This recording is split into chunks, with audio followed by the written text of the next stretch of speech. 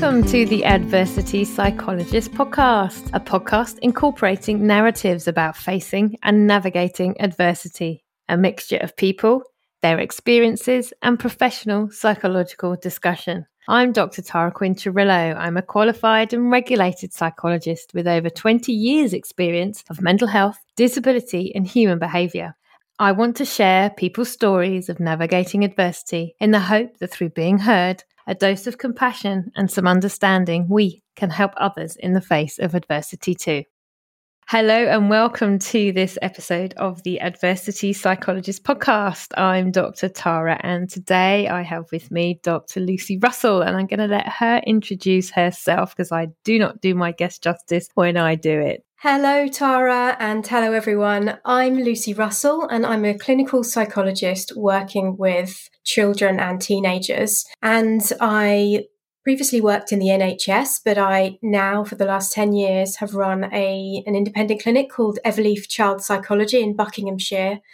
And alongside that, I run a parent support website called They Are the Future. And that's for parents of school-age children. And it covers everything you could imagine about children's well-being and mental health and parenting. And on it, there are multiple articles about every specific topic you could think of, and courses and a parent membership as well. Which I've followed you on social media for a really long time, and we were both involved in an initiative during the pandemic, weren't we, Toolkit? And that's how I kind of got to know you. But I'm so interested in your work as a psychologist, but also as a mum of a teenager now and a younger child as well. So I get lots of really helpful, useful advice from all of your work, which I'm hoping as well we'll put your links on at the end so people can find out a little bit more about you and what you do. So I'm absolutely thrilled that you agreed to come on today. So we're going to talk a little bit about teenagers today. So the kind of brainchild behind this podcast, for those people who may be listening for the first time today, is just looking at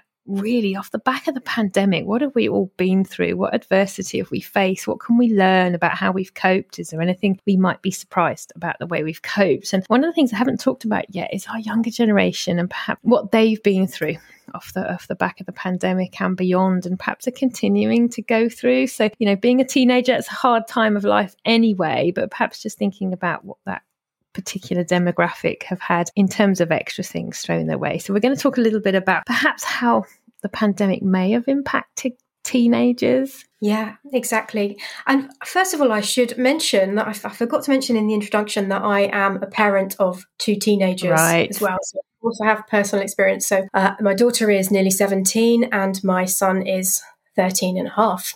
So same ages. We have similar ages. Yes. It's a new world, new territory, I'm finding. Exactly.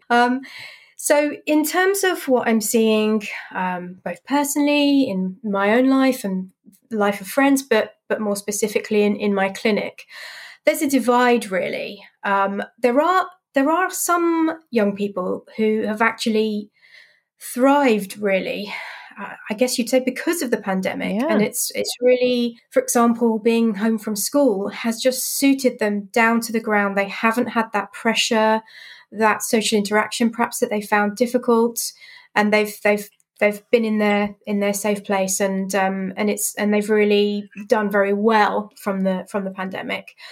But that's not the majority, and the majority have really suffered, I would say. Even those who were thriving beforehand have suffered, like my children. But in our clinic, we're seeing that where a child may have been perhaps a little bit anxious or a little bit, struggling a little bit beforehand, it has really magnified and really triggered huge amounts of anxiety for them. And so we're seeing, for example, so many more children who just can't get to school, or who can make it in perhaps a day or two a week. Right. And so it's affecting, it's having a massive impact on their life, because it's affecting their learning, it's affecting their mental health, it's affecting their social interaction, and sort of every conceivable aspect of their life. So I suppose anxiety is the big thing that we're seeing, and that perhaps where they may have been coping just about, sort of functioning anxiety before, it may have gone way beyond that now. And also, I think lack of direction. I think the the pandemic has made us all question a lot of things and have to kind of rethink our values, and I feel like the pandemic has pulled the rug out of from under the feet of the young people, and where previously perhaps they felt safe and secure, and this is how the world works. Yes. That was completely thrown into chaos, and so their sense of security and their sense of direction is perhaps just gone, just been thrown out, really. That stable base. So that really strikes me, actually, that, it was an adult as well. So I work predominantly with adults.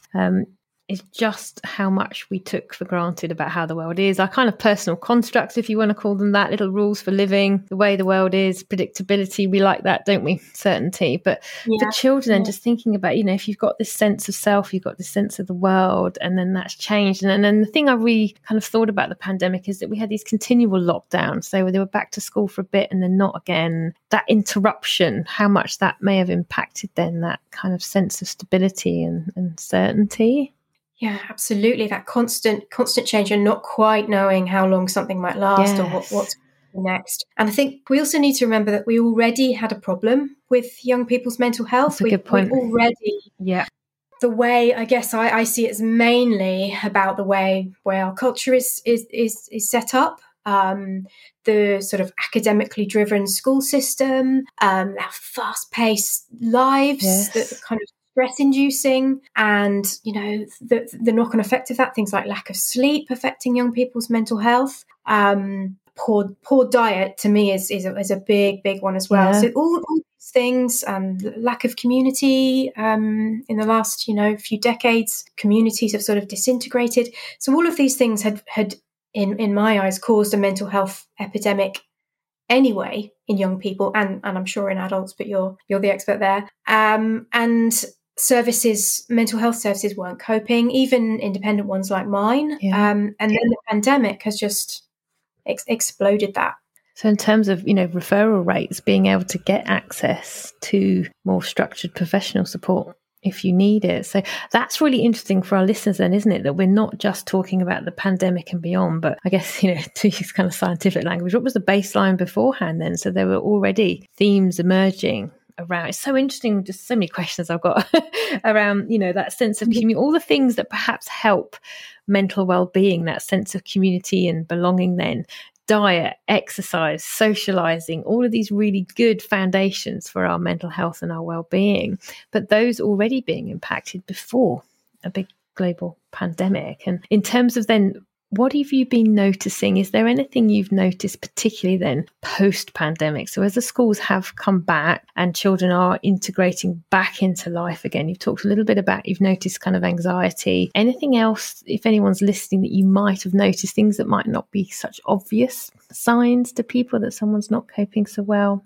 It's really tricky because I guess we have a new normal, and where, for example, social contact, young people may not be having the same levels of social contact that they were having pre-pandemic because we haven't had enough practice. Norms have changed generally. They're having more online contact, and is that a problem? Is that contributing? Probably. It's difficult to say, but I mean, certainly we're seeing a lot more social anxiety and a lot more kind of social withdrawal, I guess you would say. And that's not just teenagers, that's the really little ones as well. So that's interesting as well. Though we're kind of focusing on teenagers, I have to get you to come on to talk about younger ones as well. But perhaps those people listening who have younger children beginning to also think about what they may be displaying, what things they may be going through socially. I hadn't thought as well, actually, for younger people, that there can sometimes be a little bit of a misconception that kids are really flexible and can just bounce back into things. But from your experience then, are there children who actually do find it more difficult to integrate back again, to develop social skills, or to become confident in talking again with young people and wanting to go out and socialize? 100%. But I think it has created a divide, as I'm saying in the beginning. I mean, there was some that did thrive, but I guess another divide is those that have a certain level of resilience, or have have something that has enabled them to kind of bounce back and adjust to change, adjust to the new normal, and those who haven't, who are kind of just trying to keep their heads above water, I guess. Those children who perhaps there is a bit of a misconception or an understanding from parents that kids will bounce back. I do hear a lot in media, kids are super resilient, they will be fine. A lot of kind of making things okay. And I wonder actually how much of that is true. So, looking at how are children integrating back in the world again? What might we be noticing as signs that they're struggling? What might our presumptions be around them integrating again as parents, as caregivers? It's really difficult to gauge whether your child is struggling when you're not quite sure what to compare it to, I guess, and with so many young who are struggling. And I guess there might be children who had struggled, for example, socially before, who are now, who then just didn't get any practice and are now, or any exposure, and are now really struggling. And so it's very difficult to judge. And I would say, your child, and I guess what you need to do is look for kind of, I guess, moments of connection to kind of really get to know what's going on for them, and not just be looking at what's going on the surface. Oh yeah, then maybe they are going to school, maybe they're doing their homework, maybe they do go to parties sometimes, but what's going on underneath? Maybe there are things underneath that are indicating that things aren't quite right, whether it's you may have noticed that they are obsessively on social media or gaming, or, and things are creeping up, or sleep is starting to kind of get chipped away at. But you'll only know that through those moments of connection. I guess you'd say kind of micro moments, or just spending that quality time with the young person. So that's really interesting, isn't it? I was asking the question around, what might we start to notice? But how do we get to notice that? That's a really good point then, isn't it? In terms of as a parent, as a caregiver or youth worker, or anybody listening to this that's working with young people. I love that idea of micro moment. Can you tell us a little bit more about that? Because I'm going to be using that myself. I like it because it's not, young people don't necessarily want to be with us all the time. Yes. It's really nice when they do, but they are moving away. They're relying more on friends, and they're developing their own lives, but they still need us. And so micro moments for me work better. So for example, my daughter's nearly 17, but we spend a lot of time in the car because she's an avid cheerleader. So we do lots of traveling to training and competitions and things. And so just chats in the car. Yes. We don't have to make eye contact. It can be in between listening to music, listening to bits of music and, that sort of thing. And she doesn't want to sit down and have deep and meaningful conversations. But when we're in the car, we'll have a 5-minute really in-depth chat about something. My son, not so much in the car, but he's a really brilliant cook. So I might be his sous chef one day, and he'll be preparing a meal. He'll give me instructions. I will be chopping vegetables for him. And then he'll tell me about his day, or some idea he's had for something he's going to do. Yes. A game he's been playing. And I get to know what's going on for him in a way that, I would not just sit down and say, we're going to have a chat about, what's going on for you at the moment. How is school? That wouldn't work. I love that. I know what I will be doing this evening. It's so, what I think is really lovely is already we've just begun to deconstruct some of those myths of how we talk to children that we're around, caregiving, working with. There is that kind of old school, and I think I grew up with that, we're going to have this chat, and then you freeze as the child, and I'm sure it's difficult for the parent or caregiver as well, because sometimes you do that classic question, how was your day? And you're kind of met with a grunt. And then that can sometimes lead you to want to probe a bit more. And I'm just wondering actually psychologically whether that just makes people move away. But I love this idea of micro moments. I'm going to take that with me. What a wonderful concept. But I'm wondering, it's less directive as well. So, when I'm working with adults, walking side by side, when I do some of my community work, we get a much better conversation than you do when you're face to face having to make eye contact. But, what might that allow for the child, I wonder? What it is about those kind of situations in the car, chopping some vegetables together, that maybe allows them to talk a bit more? I think it certainly takes the pressure off, and I'm not directing the conversation. They're bringing up what pops into their mind naturally. Yeah. And I think the eye contact thing is really important, which is perhaps why your walks are, so successful. It's eye contact is very intense, can be very intense for people, and quite stressful, I guess. Yeah. It's just freeing. That's exactly it. And I was thinking, actually, for that wonderful example, if it's all right to use your son, I love, that when you're engaged in an activity that's quite value based, I love the fact that you said, he loves to cook, and that's something, presumably it sounds like he's able to direct as well what you're making, what he needs you to do. So just on multiple levels, then, as a psychologist, is thinking about him having something valued to engage in, but he can be perhaps a bit directive, because I know at school a lot of what you do is very much dictated by timetables, and even just getting the bus to school in the morning. There's a lot of things you have to follow. But also, I really love this idea then for people listening that actually that it's the young person that's directing the conversation, that they're bringing up, initiating even what you talk about. Yeah, and it's kind of giving them the sort of reminding them how valuable they are. Yes. Letting them direct a conversation means I'm listening to you on your terms. It reminds me of something I was trained in many years ago, the Webster Stratton framework for building relationships with younger children. And something called child-led play, where you spend a few minutes with a child each day, and you take a step back. They are in charge. You follow them, and it helps them realize that you see them as important and valued, and they have something to say. And I guess it's a very similar thing. Is that exactly as you've said? They have so much structure, and they're told what to do, and combining these micro moments where they can talk freely with something where you can follow them and join with them, I guess can be really powerful.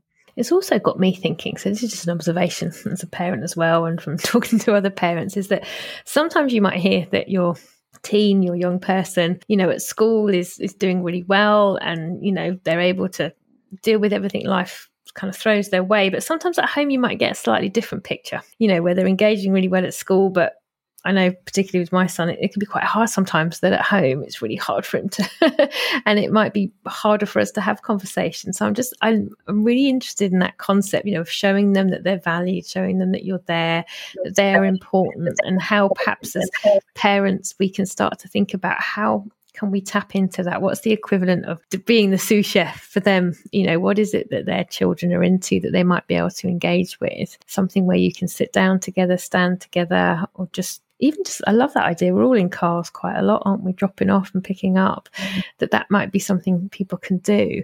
And I'm just thinking, when we're looking at, I'm really into preventative mental health. I really like to help people establish what we call a wellbeing baseline. So for parents listening, caregivers listening now, what else can people be thinking of that might help them then develop this nice baseline? So as well as the time to talk and to help their young person feel important and valid, is there anything else along those lines that might be useful for them as well for that preventative work? One thing that I use very often, or I encourage parents to think about very often, is helping young people identify what their values are. Yes, yeah.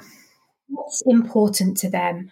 And this can help them to figure out where they're going if they feel like if they feel a little bit lost. Teenagers anyway are experimenting and trying to discover who they are and what their identity is. And I think especially in this day and age with the pandemic and everything else that's happened, they may need a bit of extra help to figure out their values. Yes. And I'm sure you use this as well, that the idea of the importance of values. Yes, yeah.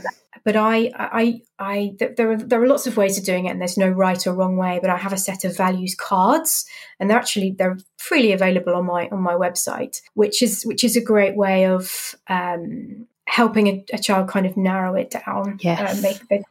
It's a set of something like 50 cards with different values on them, and it's not all about. It's not necessarily about sort of high level values like, I don't know, respect for others. It's things like creativity, things that are kind of an essential part of you, and that the idea is that you figure out your 3, 4, maybe 5, but no more than that, key core values, and that you try and live each one of them every day in just a tiny, tiny way. So if one of your values is creativity, if creativity is an essential kind of part of your soul, and you're not living it, there's no outlet for your creativity, then that can lead to, I would say that can lead to depression, and it can lead to a sense of lack of direction. Yes. So if you can help your child to discover that and move forward and think about how they can live it, then you're going to be getting to know them much more deeply, really knowing what makes them tick, and also helping them with their mental health. I love that idea. I use values cards a lot. I do acceptance and commitment therapy with many patients. And again, kind of coming back to your earlier point, actually, what I love about the cards, again, is it's not that eye contact, sit down, let's find out about you and your values. The cards, you can kind of lay them out. You can go through them in any order. You can let them pick some up and kind of play around with them. You can come back to it as well. So I'm just thinking in terms of, attention, concentration, and also whether they're in the mood to engage with you that day or not. So looking for those micro moments, you can kind of leave them and come back, can't you? And I think for some parents as well, I know I've been in that position and I'm a psychologist. Sometimes we can struggle with what should I say? And what if I get it wrong? And, so sometimes having something structured like that can be really helpful. So what is it about value? Because I love values work. I'm always very interested in what is it for you about values then? So there's something you'd mentioned about perhaps it might help with things like depression later on if people aren't connected. Is there anything else that you found about values work that's quite good for preventative mental health work? Well, I just feel like it's almost like an antidote to the culture that some people, some young people are exposed to, and that Instagram, TikTok, very, very superficial, and often young people are following celebrities, but not really knowing why. It's a really good point. What are the values of these celebrities? And they might be following someone just because they're funny, or just because they are, they like the way they look. But is that how is it guiding them in their lives? Yeah. So I think it can help them to think about who their role models are and what they want to watch on TikTok, or, what kind of culture they want to, what kind of music they want to listen to, that can help give them a sense of, I guess, integrity and kind of cohesion in terms of their identity. So I just feel it's really fundamental. For me, I'm just thinking there's so many, I could almost have you on for about 10 episodes. We could just do a child podcast, couldn't we? Actually, we're thinking about already the pandemic and how has that impacted young people's ability to socialize, develop their identities, the schooling being interrupted. Then they've had to immerse themselves back into life or post-pandemic life. But there's also, as you quite rightly pointed out before, all the pre-pandemic stuff, how society's changing, the online world, of course, what they're accessing. So actually for me, I'm thinking, being in connection with your values could actually be really crucial with or without a pandemic, that being able to connect with what's really important. And I was just thinking as well, actually, when some people are looking at things online, it's because it's the cool thing to do, isn't it? Well, everyone else is following this person, so I must. And I hadn't thought before, how does that then impact on your own value system, where there might be some dissonance then between what you really value and want to be doing versus the teenage pressure of it's cool to follow this person or to be seen doing this. So I'm for me, what I really want people to get out of today is just thinking about kind of preventative things, but things to look out for as well in their teenager or young person that might be signs that someone isn't doing okay. And actually, I'm just wondering how many people listening might be thinking, well, at some point there's been something that they've noticed. I know you mentioned with your own children, I have two who are obviously at home during the pandemic and not in school, is trying, if we can, there's a difference, isn't there, between maybe noticing things and thinking maybe I need to spend some time to learn a bit more about this, right up to when there might be indicators that someone needs more professional help, if that's something that we can talk about. And is there a kind of a spectrum?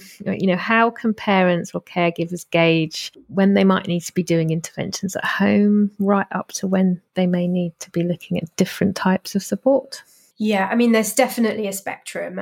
But I guess what I say to parents in terms of when to seek professional help is when it's affecting your child's everyday life significantly. When their well-being is is affected significantly, so they can't function in the same way that they used to. I guess I sort of, there is a spectrum, but I sort of see kind of 3 tiers, I suppose. Right. One is kind of self-help. And I guess I would think of parents helping children as self-help. So, for example, the articles on my website, parents whose children have low self-esteem, for example, might read some of my articles and be able to just put a few strategies in place that will really help.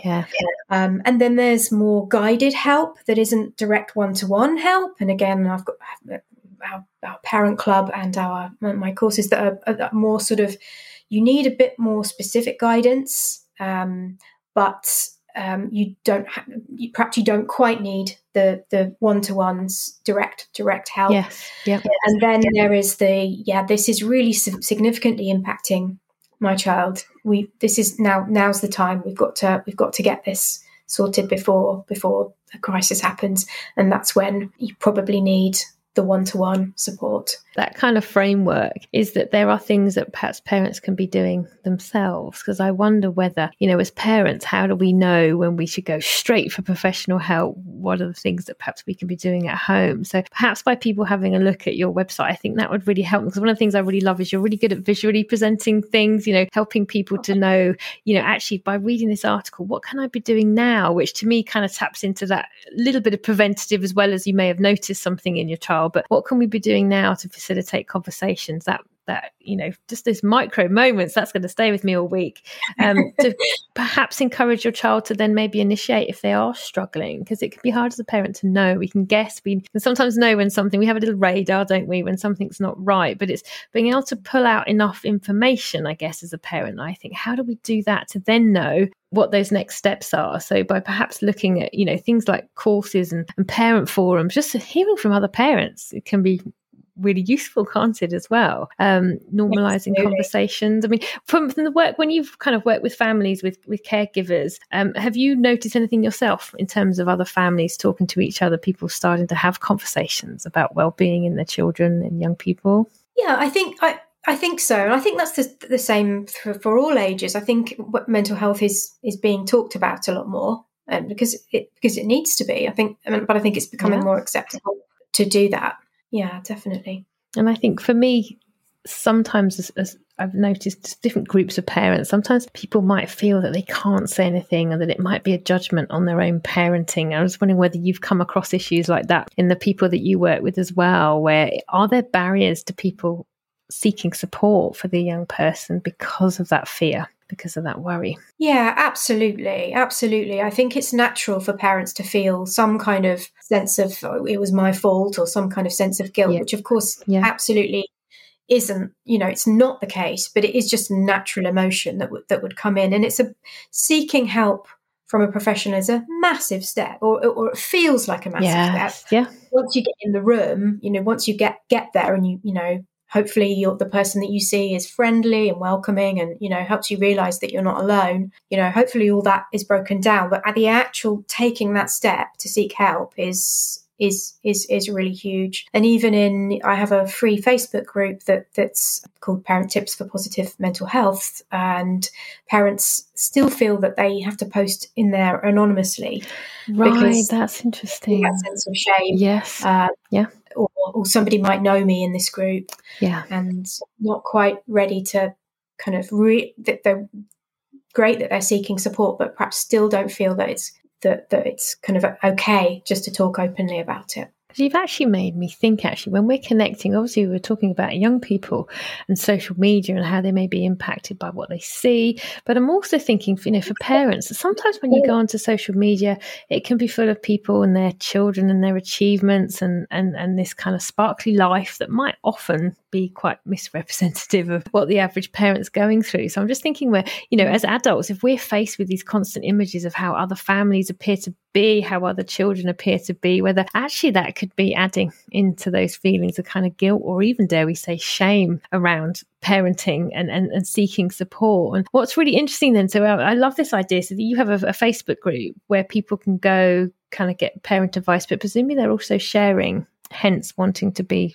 anonymous, but just looking at that journey of people being able to reach out and looking at that journey through the kind of stigma or the shame, seeing how many other, because sometimes I find it very powerful when you see, look how many other people are experiencing these issues. And I don't want to overuse the word, but kind of normalizing the fact that actually for many young people, I've written down everything you said so far, that when we look at everything young people were dealing with anyway in the world before the pandemic, all the things that are against them, all the things that have changed perhaps since we were young people, plus the pandemic and beyond. The news at the moment is saturated. We've got cost of living crisis coming, haven't we? Yes. I'm just wondering what kind of young people may be facing going forward. And is there anything else that you would, when we're looking at how kind of key ways to help your team, we talked about validating, trying to create those micro moments, having time to listen, help them initiate what they want to talk about. Is there anything else that we can be thinking of in terms of what they're exposed to, or any other little tips that may be handy for people to help them as they're navigating the world around them? Well, one thing we really haven't talked about very much, we've touched on it, but is fundamental for me is lifestyle. Yeah. So that's probably the place where I start, when a family comes to see me in the clinic.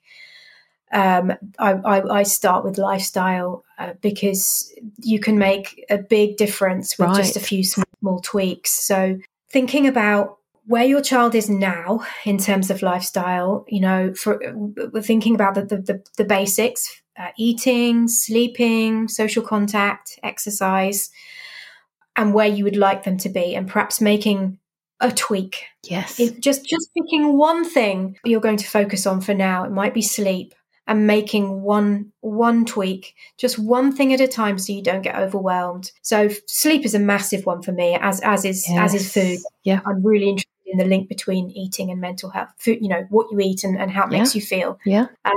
But so sleep though has such a fundamental impact on our mental health, the quality and the quantity. I was listening to your episode with Dr. Stuart Sadler. So interesting. Yeah, so fascinating. And, everything he said applies to teenagers as well. Yes. And I think that the problem is that the teenagers don't necessarily have the same self-control that adults have. Their brains are still developing in that way. And so we need to put we need to really help them with boundaries. And that is difficult. And they're pushing back. Yes. So I'm not very strict generally as a parent, but with bedtimes and electronic devices, I am extremely strict, and no devices in the bedroom. Right. And I know, to some parents listening, that might feel like that. How is that possible? They might think, well, we're stuck now. We're in that. We're in a rut of having in our room. How do we get out of that? So that might be the thing that you work on. But for me, that is a fundamental. Young people don't have the same ability to regulate themselves. So for me, I have that boundary that, devices all stay downstairs. They switch off about 9 p.m. and they stay downstairs, and that we have like a wind down routine, even though my daughter's only 17. So it's about going back to basics, thinking about where your child is, where you want them to be, and thinking, okay, well, it might take months, but let's think of it one step. But also maybe redefining your boundaries a little bit. Yes. Even if you're stuck in a rut, maybe devices in the bedroom, or, really, really late nights, or your child isn't eating breakfast, which for me is a very big one, because their blood sugar needs to be regulated throughout the school day. Yes. Yeah. So maybe you might just make one small change, one tiny thing that you're going to try and work on over the next couple of weeks, just to tip things a bit more in their favor in terms of their lifestyle.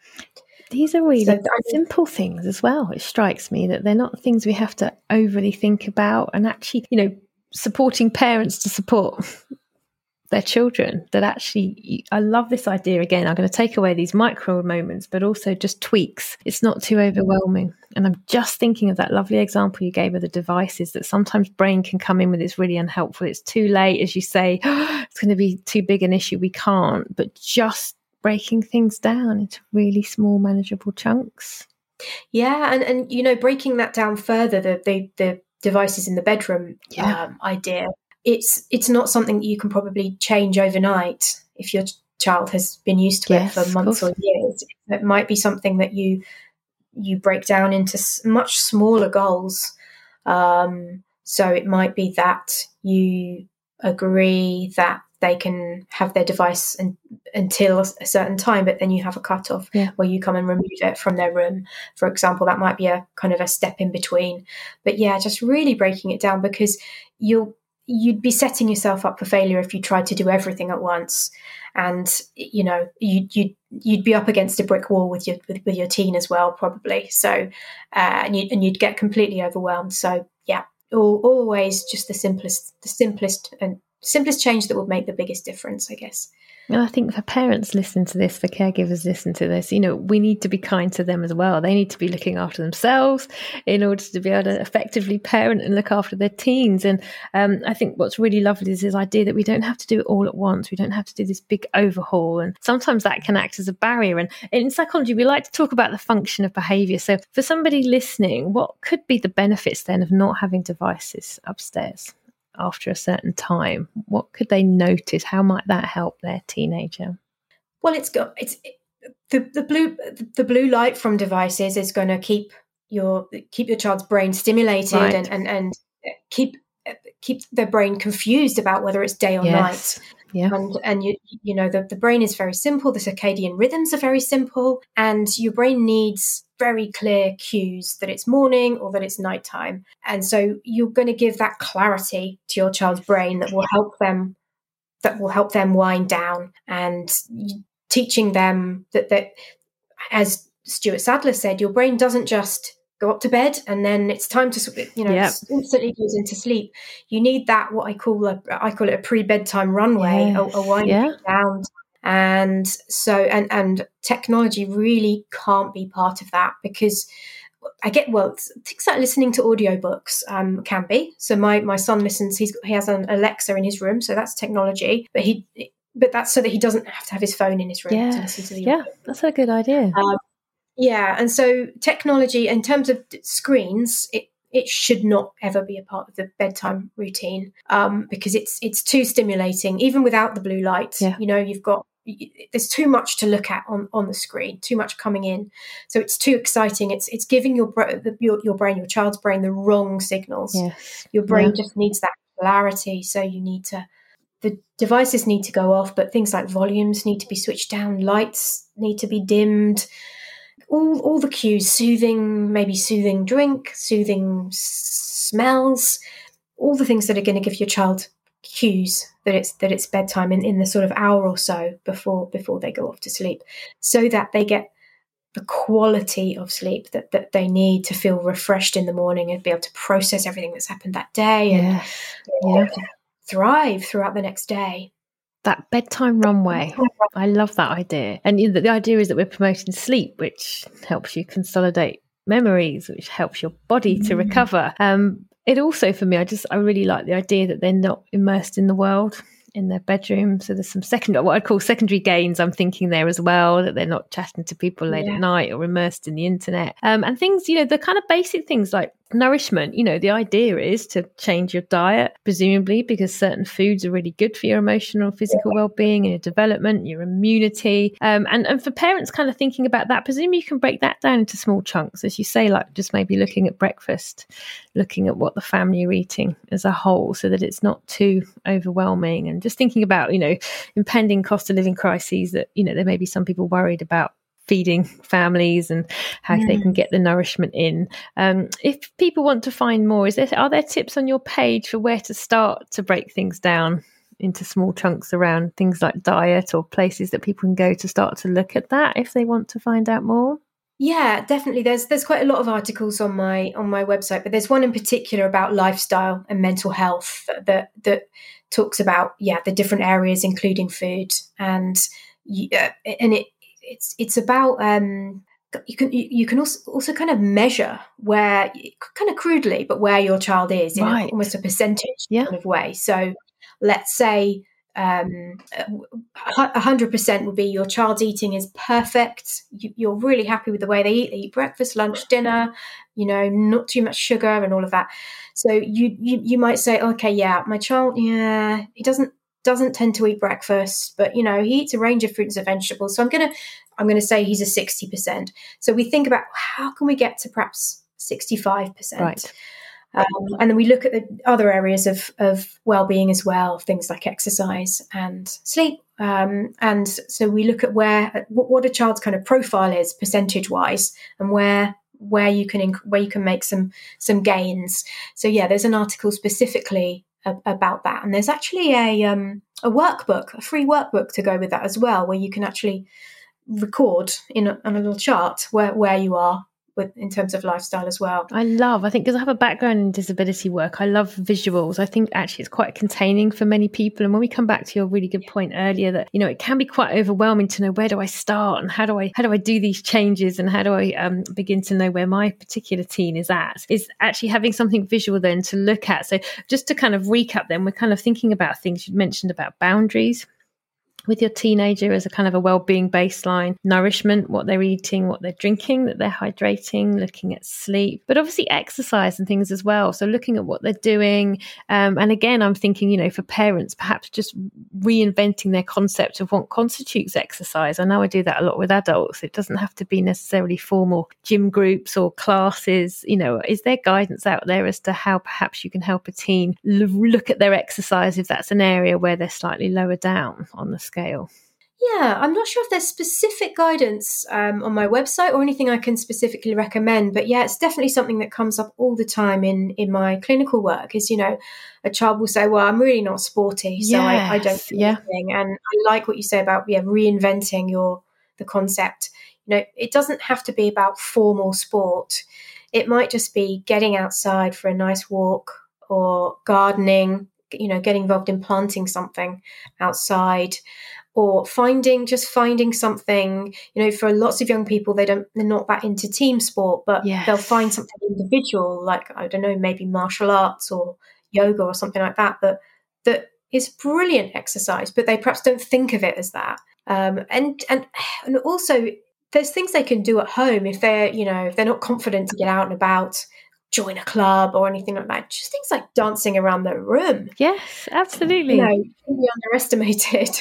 That kind of, sometimes that concept of just moving your body, just going up and downstairs, giving them some laundry to put away, going up and downstairs. My teenager does a Joe Wicks on the iPad. He'll just go onto YouTube and do some of that in the evening sometimes if, he feels he wants to do some exercise. It's a good outlet for him. But it's just reinventing that. And I'm thinking as well, just coming back, actually, we've done quite a lot of self-care for parents today, haven't we, between us? It's just helping them, because sometimes, as you say, if there are these areas that you might want to look at that could really benefit your teen and their mental health, their well-being, that can sometimes feel overwhelming. But breaking things down into small, manageable chunks, that idea of a runway, I really like that idea, that eventually you'll get that lift off, but you've got to do a few things that's manageable kind of along the way. Is there anything else? We're just kind of thinking about the kind of social element as well, weren't we? Boundaries and social elements. Is there anything else that you think would be important for our listeners in terms of those categories, or places where they could perhaps learn a little bit more about that, helping teenagers to socialize, integrate, putting boundaries in as parents?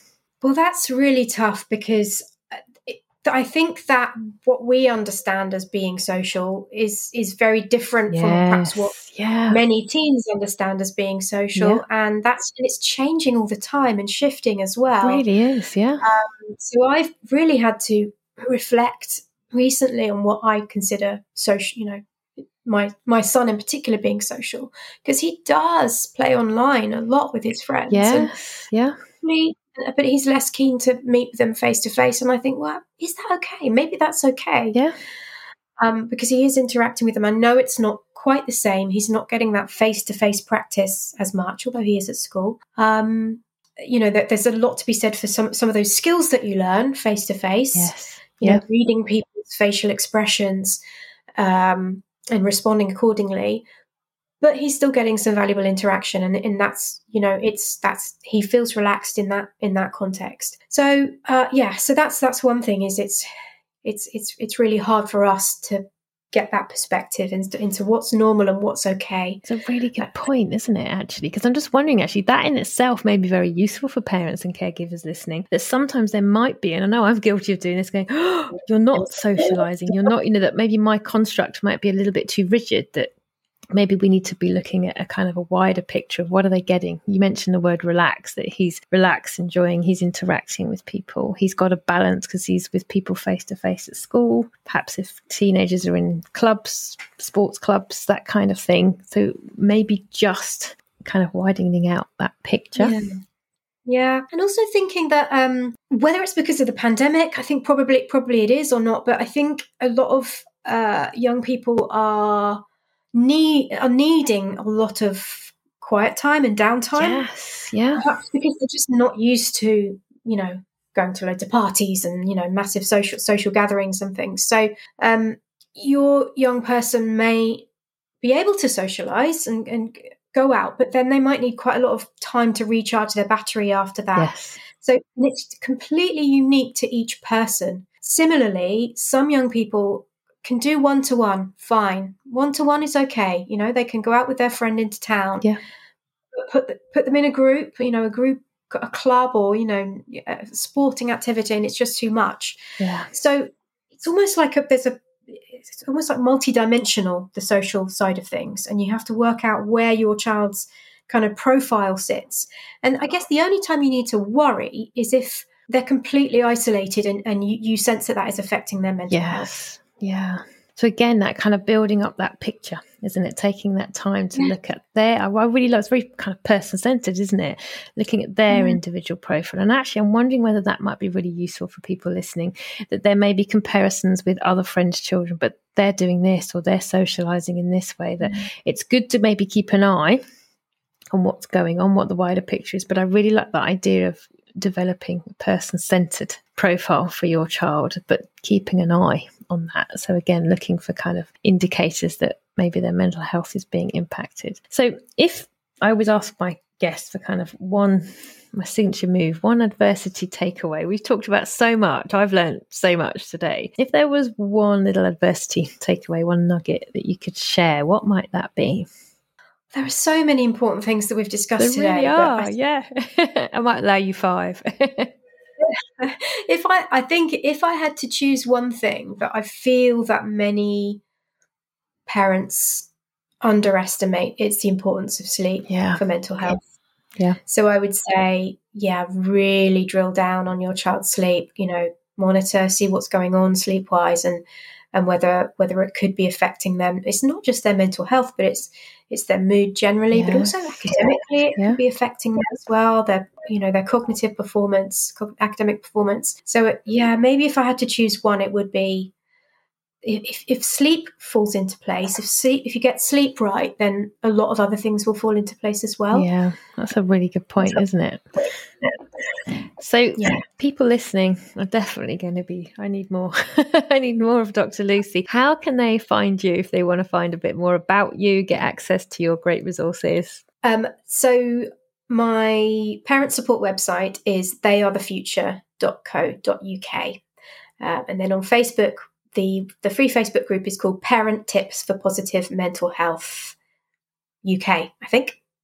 I'm on Instagram and Facebook as well, both as They Are the Future.